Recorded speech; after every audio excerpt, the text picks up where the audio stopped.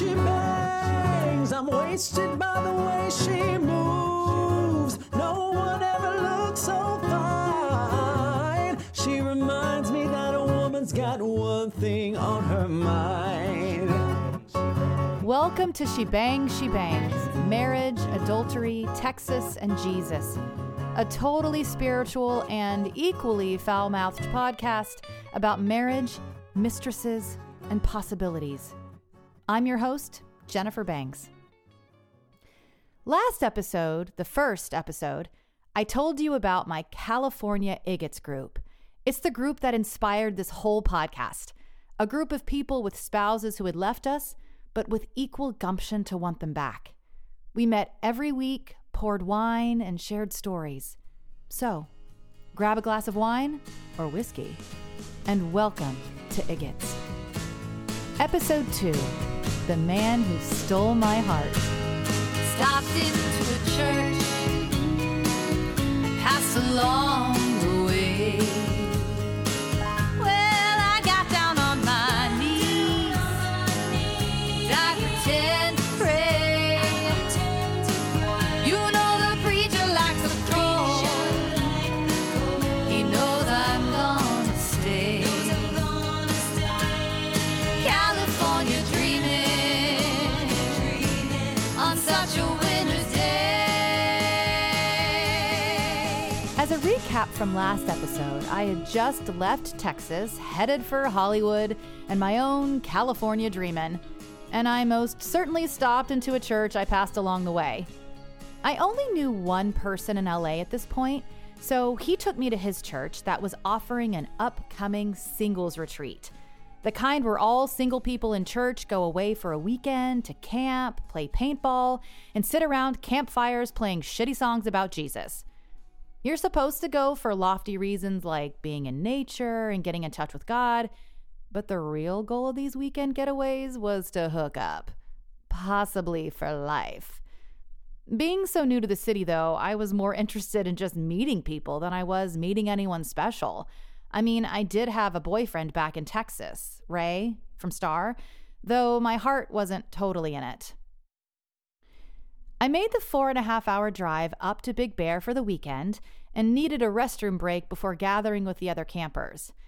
I had just washed my hands, and being that I never used hand dryers, they take way too long, I wiped my hands down my pants, not getting them completely dry. As I come out of the restroom, a tall, lanky guy with a huge smile and curly hair approaches me with his hand out. "Hi, I'm James." "Hi, I'm Jennifer. Sorry, I have wet hands. I just washed them." "Good to know," he says. "I like a girl with clean hands." I liked him immediately. He was kind of goofy and his energy was contagious, genuine, cheerful. It seemed like everything was going to be okay in his world because everything was okay in his world.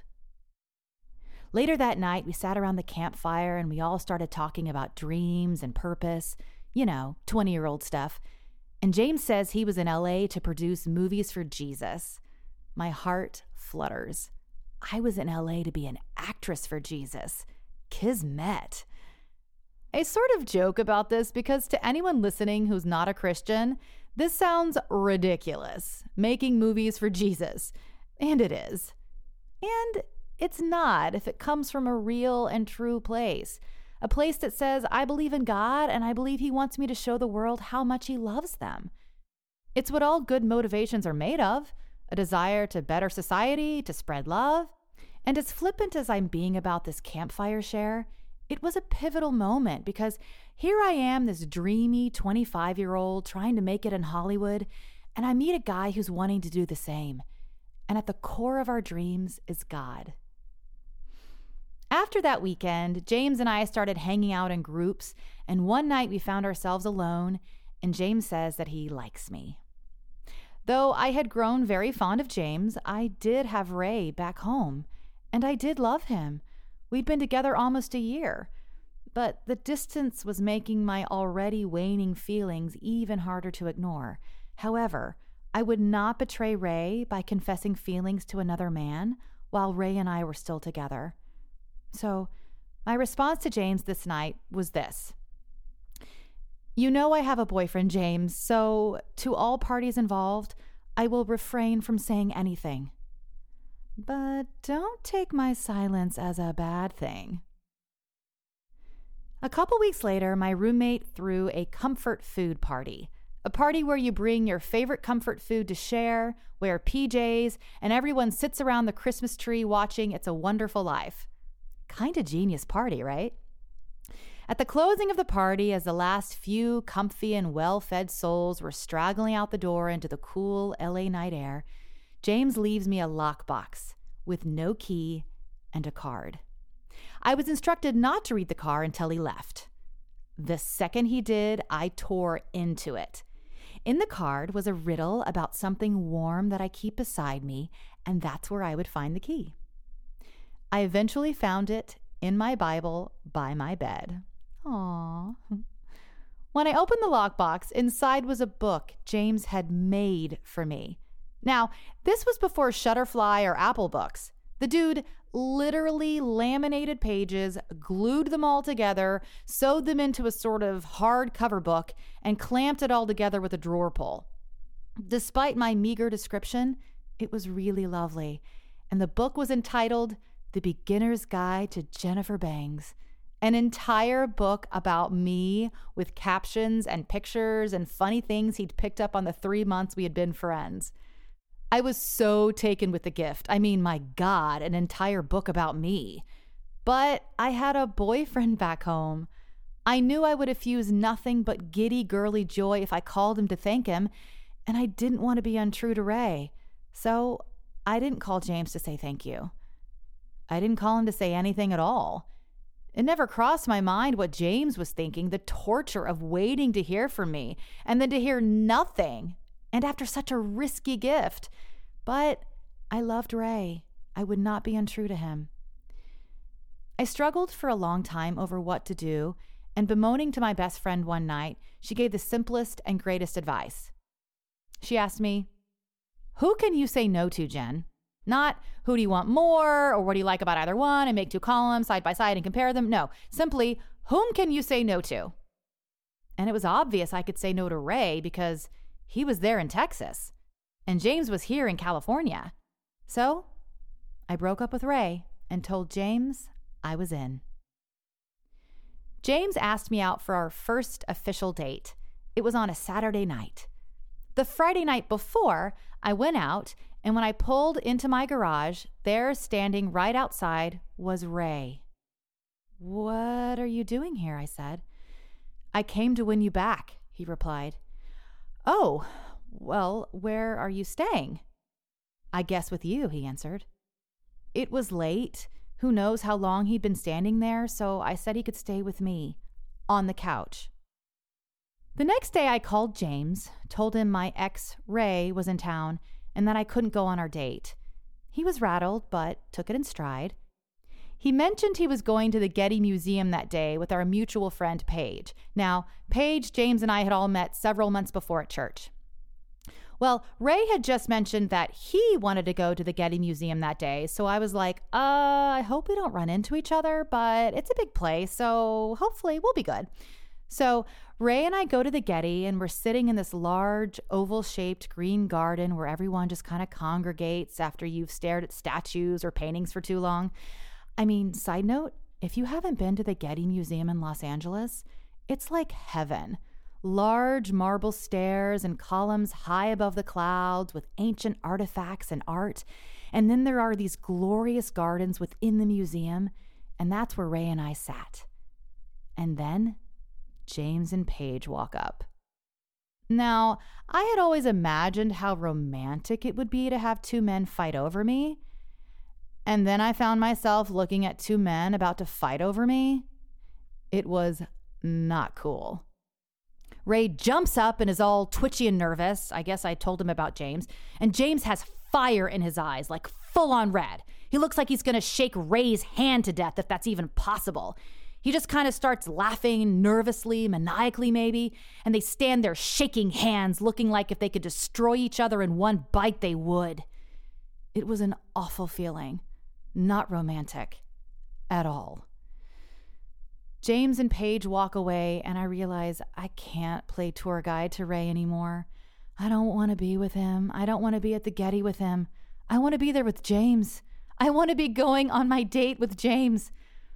Ray and I drive home, fighting the whole way, and when we get back to my apartment, I end up screaming at him that he has to leave. So he does. James and Paige came over later that evening. They brought sandwiches and we ate. Not the date I was hoping for, but I was glad the evening was ending with James. James was a PK, a preacher's kid, the sixth of 7 children born to a couple still together, and like all of his other siblings, they all had happy marriages with tons of happy kids.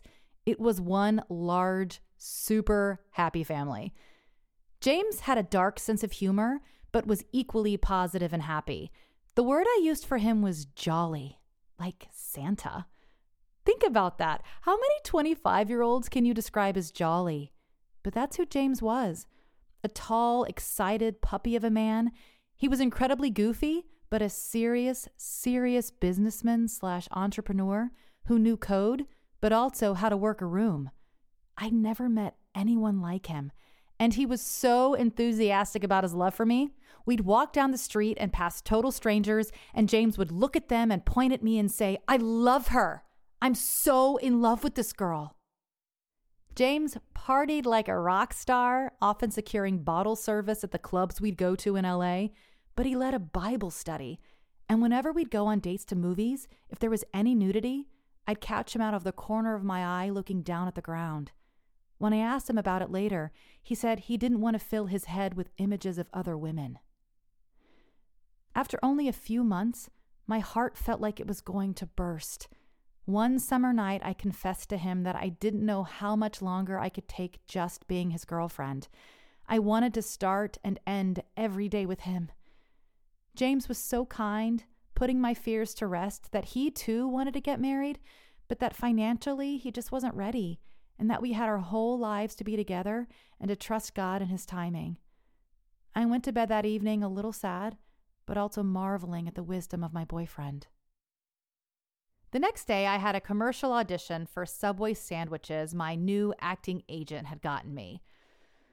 I walked in the audition room and was instructed that I was a Subway employee working the bread oven. I would hear a customer come in, ask, "What can I get you?" then turn around and take his order. We do this quite a few times, and every time I'm instructed to take longer and longer, pantomiming the bread in the oven. I was very confused why they wanted such a long shot of my ass to the camera, but you don't argue these things. And on the 4th or 5th take, I take a ridiculously long time working the bread oven, say my line, "What can I get you?" then turn around. And this time, instead of the other actor standing there, it's James. My first thought is, what are you doing here? You're ruining my audition. He gets down on one knee and whispers something I don't remember, and there's a ring in his hand, and I realize this is a proposal, and he set the whole fake audition up. With my agent, with the casting director's office, with the film crew, with the other actor, everything. We do some toasts and then get into James's car and start heading west. Now, you can only go so far west in LA before you hit the water. We get to a marina and he walks me up to a yacht. A private yacht he had chartered with a private chef and a waiter to bring us dinner. And as the boat pushes away from the dock, James takes me up on the deck. "Look," he says, "the sun is setting. Do you want to watch your first sunset now?" I don't know why people run. I don't know why things fall through. I don't know how anybody survives in this life without someone like you. I could protect and preserve. I could say no and goodbye. But why, Jamie, why? I wanna be your wife. I wanna bear your child.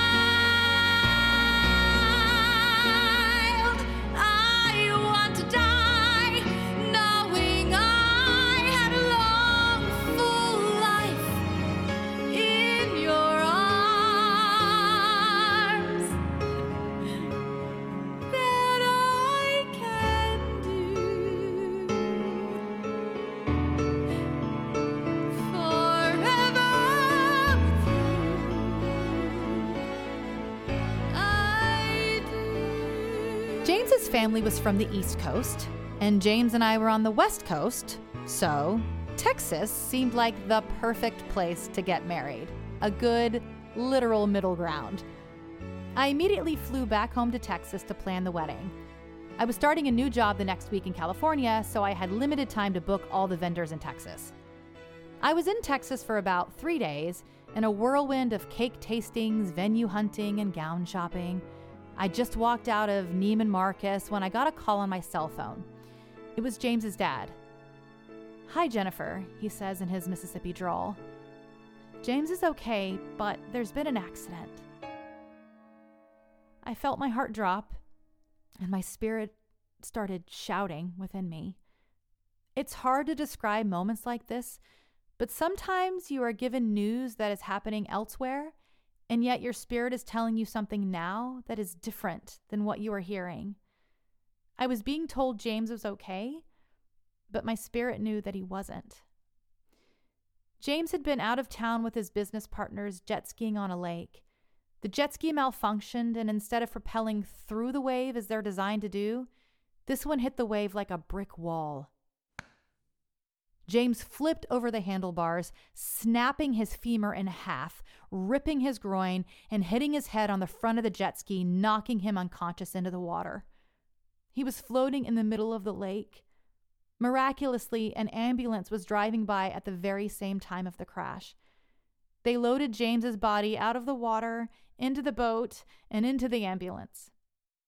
He almost died several times on the way to the hospital. I immediately booked a flight out to my fiance's bedside. I walked into the hospital room, and he had wires hooked up all over him. He was conscious now, but not the James that I had said yes to 1 week before. Anytime he woke up, he'd ask where he was. "Georgia, James. You're in Georgia." "Georgia, America, or Georgia, the country," he would say. He talked a lot about going to war and that he had to get ready for war. James had never so much as even held a gun. Half the time he seemed okay, but then other times he'd shout, "I am not a hot dog. I have been grilled, stuffed, fried. I am not a hot dog." I told the staff my concerns, but they waved me off, said it was the morphine, not to worry. Until one night around midnight, I got a call at my hotel asking me to please come up to the hospital. I walked in, and James was out of bed, sitting in a corner, his eyes bloodshot and scared. "They're trying to kill me, Jennifer. Everyone here is trying to kill me." Apparently, he had woken up, leapt out of his bed. Mind you, he just had a steel rod put into his severed femur. He'd grabbed a porta-potty walker and tried to escape the hospital. When a nurse tried to stop him, he swung at her. That's when security called me. The staff finally conceded this wasn't typical morphine behavior and ran some more tests. While I waited, I walked out to the deck of the hospital. Don't ask me why a hospital has a wooden deck, but I walked out to this deck that separated the different wings, bowed my head, and asked myself, if James was crazy, if he was a different person, would I still marry him? And in that moment, I answered yes, that I loved him no matter what, and that I would marry him despite a brain injury or not. The results came back. Bone marrow from the large break in his femur had gotten into his bloodstream and into his lungs and was shutting oxygen down. They did another procedure and started him on breathing treatments. There were several times I would sit by his bedside and scream at him, "Breathe, James, breathe," because he would just stop and start to die. The hallucinations and beautiful mind episodes stopped, and I stayed for a couple more days and then had to fly back to California to start my new job. I kissed James goodbye and left him in the care of his mom and dad. A few days later, James arrived at LAX. I came up to the airport to pick his mother and James up. His mom chirped with a grin on her face that the flight had been hard. James was in a wheelchair, and he sort of echoed the same sentiment, that it was hard, but that he was fine. The mixed message was confusing. They both looked beat, but his mom was grinning, and James was telling me it was all good. The next few weeks, it was more of the same. I was being told everything was fine. James was fine. James was healing. James was always so positive and happy, and I'd make little dates for him or try to do fun things, and he'd accept it, but there was a part of him that was different. Whenever I'd ask him, he'd say he was fine. The job I had was actually outside of Los Angeles, so during our entire engagement, James and I did not live in the same city. I'd drive up to see him, or he'd drive down to see me. It was a short engagement, as we had wanted to get married before the holidays and before my other two brothers were getting married. Both my brothers and I had all gotten engaged within 6 months of each other, and either James and I got married in 4 months or not for another year. Because James and I were so in love and so sure about each other, we didn't want to wait a whole year, so we'd made plans to get married 4 months after the engagement. But the accident happened only 1 week after our engagement. People have asked me over the years why we didn't postpone the wedding, and it never once dawned on me to do such a thing. And here's why. James kept assuring me he was okay.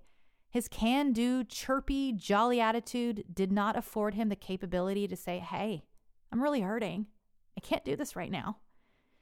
And because the wedding was in Texas and I had left all the detailed wedding arrangements to my mother, something she was delighted to do, I just focused on buying lingerie and finding a wedding dress and having bachelorette parties and enjoying my engagement, while my fiancé 3 hours away sat hurting and healing.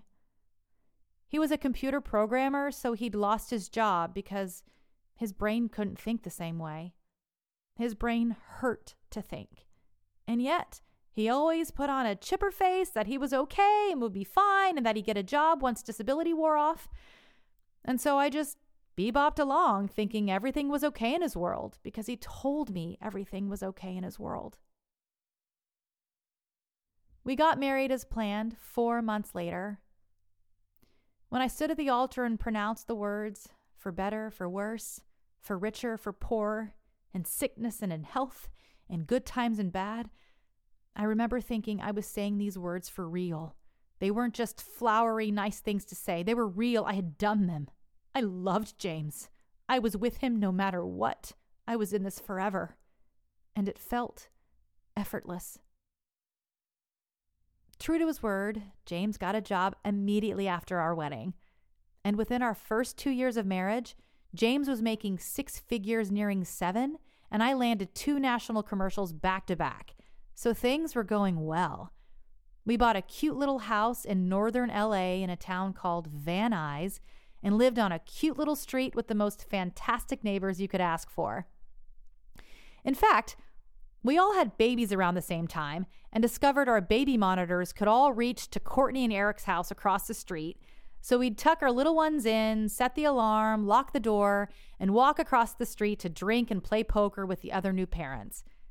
We'd line our baby monitors up in a row on the bar, and I told myself I wasn't a bad mother. It was just like if we lived in a really big mansion, and that's how far away I was. I felt like the luckiest girl in the world.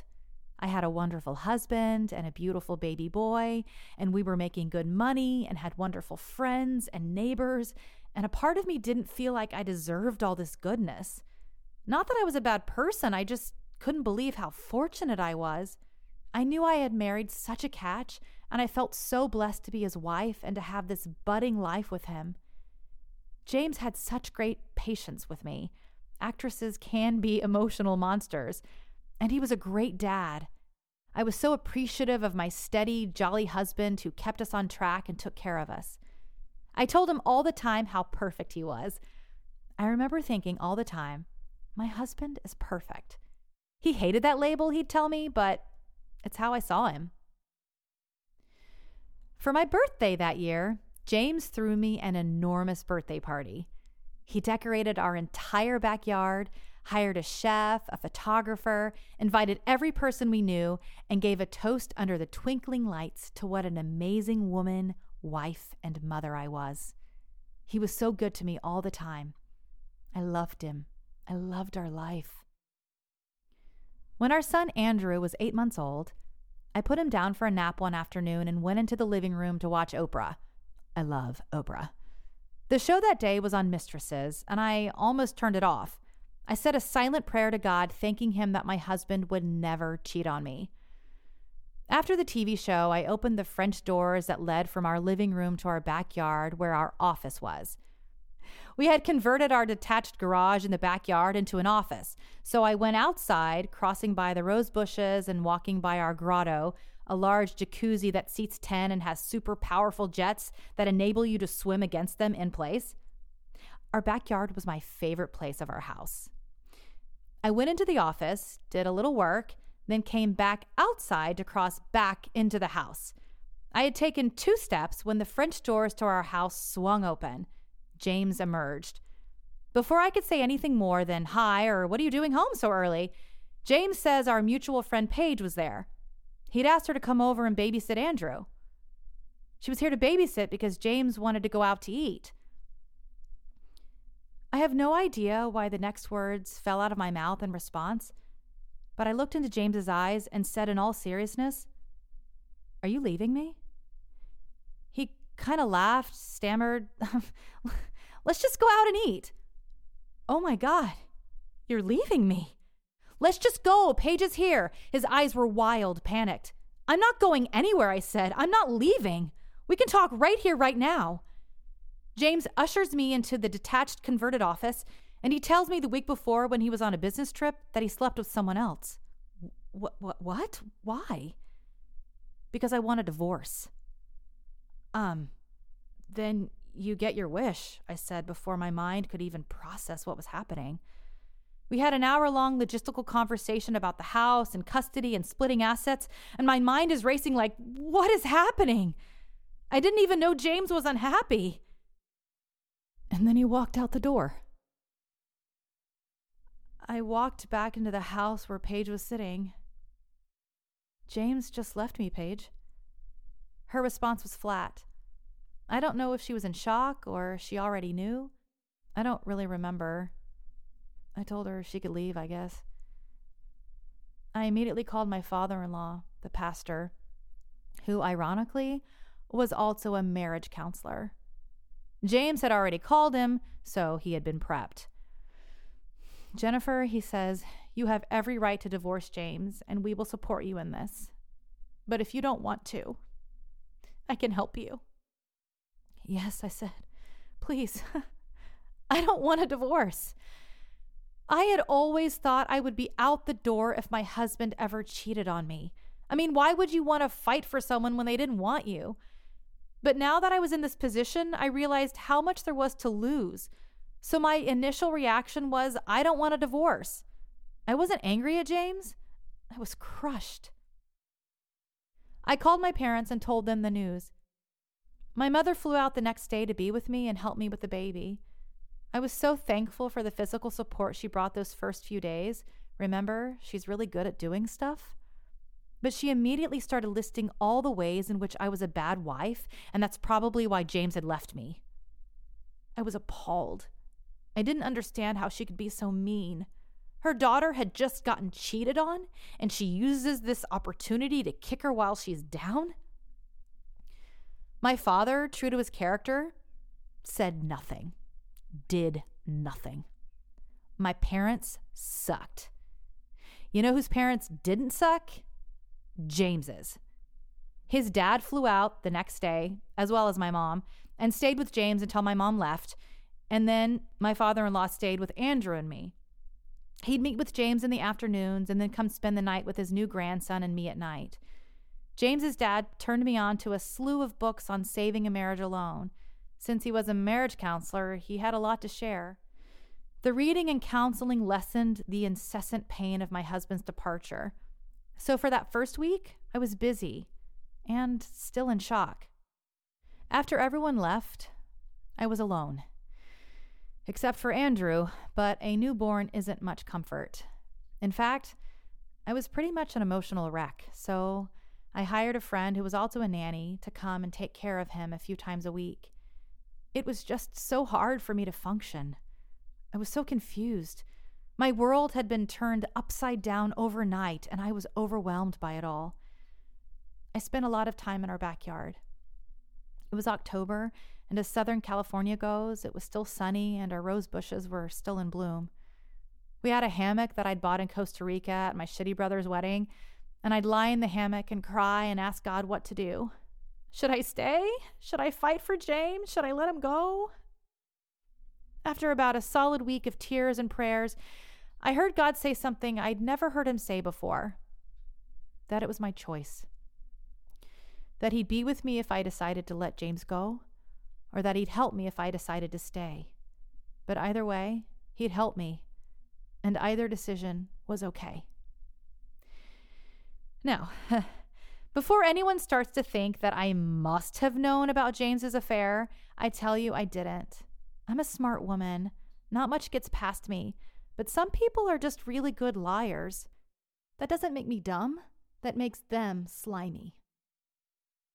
Every night, I'd put our son to bed and I'd light a candle and lay myself prostrate on our eggplant-colored carpet and pray for a miracle. All the books I was reading and all the websites I was visiting told story after story of people fighting for their marriages alone and the spouses coming back. I never knew that was a thing. Like, I had never heard of such a thing. But apparently there's this really, really big group of people who fight for their wayward spouses. And much of the time, they come home. This gave me great hope. I knew this hope was born out of being the kind of person who grew up on Bible stories of God parting seas and virgins having babies and dead people rising from graves. Impossible stuff, but with the hand of God. And here was where I was asking for the hand of God to bring a miracle to my little home in the San Fernando Valley. I wasn't naive enough to think that God would turn James around, only that he could. And that's where I began to lay my hope every day. I decided to stay and fight. For 3 reasons. Number 1, for the sake of our son. In the state of California, custody is typically split 50-50. I didn't give birth to my newborn son only to see him 9 out of the next 18 years. That was bullshit. I knew I could get remarried and have a potentially better marriage, but I knew I would never have a better family. Number 2, I fought for James. I knew his head was up his ass. Wasn't it in these moments when the stronger spouse has to do the heavy lifting, at least for a season? I mean, isn't that what love is? Sacrifice of self for the good of the other? And number 3, I fought for me. I didn't want to lose our life and our dreams. I had too many memories and too much life we'd shared and too much life we'd promised to share for me to accept that this was over. Standing in our backyard those first 2 weeks, I was crying, praying one day, how was I going to handle the emotional heartbreak of loving a wayward man, when my mind immediately flashed to Joseph, the boy from years before whom I had loved madly and whom had taken me on a roller coaster relationship, breaking up with me every few weeks. And it was then, standing in my California backyard, 7 years after this relationship in Texas had ended, that I heard God answer that prayer. Now you know why you dated Joseph, Jennifer. Now you know why. Because of him, you know how to love and wait for someone even when they're walking the other way, even when it's confusing, even when it hurts. I felt an entire web of confusion and disharmony that had plagued me for years come into complete clarity and focus. I knew how to do this. I knew how to do this, I told myself. I had done it for years with Joseph. And I also knew what not to do. I would not continue asking for signs, I thought. I had spent years asking God to clarify what he had told me about waiting and loving Joseph because circumstances didn't add up. I kept asking for signs and he kept answering, but I was in a constant state of thinking I was crazy. So I knew then and there that this time I would not drive myself crazy asking every 5 seconds if I was hearing God right. And most importantly, I will not despair, I thought. I had spent so many nights bawling my eyes out in confusion and heartbreak over Joseph, and they were all wasted tears. It's one thing to be sad, it's another to despair. And I knew where despair led me. Nowhere. So this time, it would be different. I would not despair. God, it hurt, but I would not despair. I was resolute. I did ask God for one thing. not to have this relationship end like Joseph's, fizzling into nothingness. I just could not handle that again. But this time around, I knew it would be different. Why? Because this time around, I knew God's will in the matter. I knew what to pray. I wasn't married to Joseph, so I didn't know what the Bible had to say about us. The Bible doesn't really talk about boyfriends, but it does talk about husbands. And since James was my husband, I could read and know what God had to say about husbands and wives and marriage and infidelity. And so, I decided to stay and fight for my cat of a husband, because he was my husband and this was the life I had. I'm past patiently waiting, I'm passionately smashing every expectation, every action's an act of creation. I'm laughing in the face of casualties and sorrow. For the first time, I'm thinking past tomorrow. And I am now throwing away my shot. I am now throwing away my shot. Hey, I'm just like my country, I'm now scrappy and hungry, and I'm now throwing away my shot.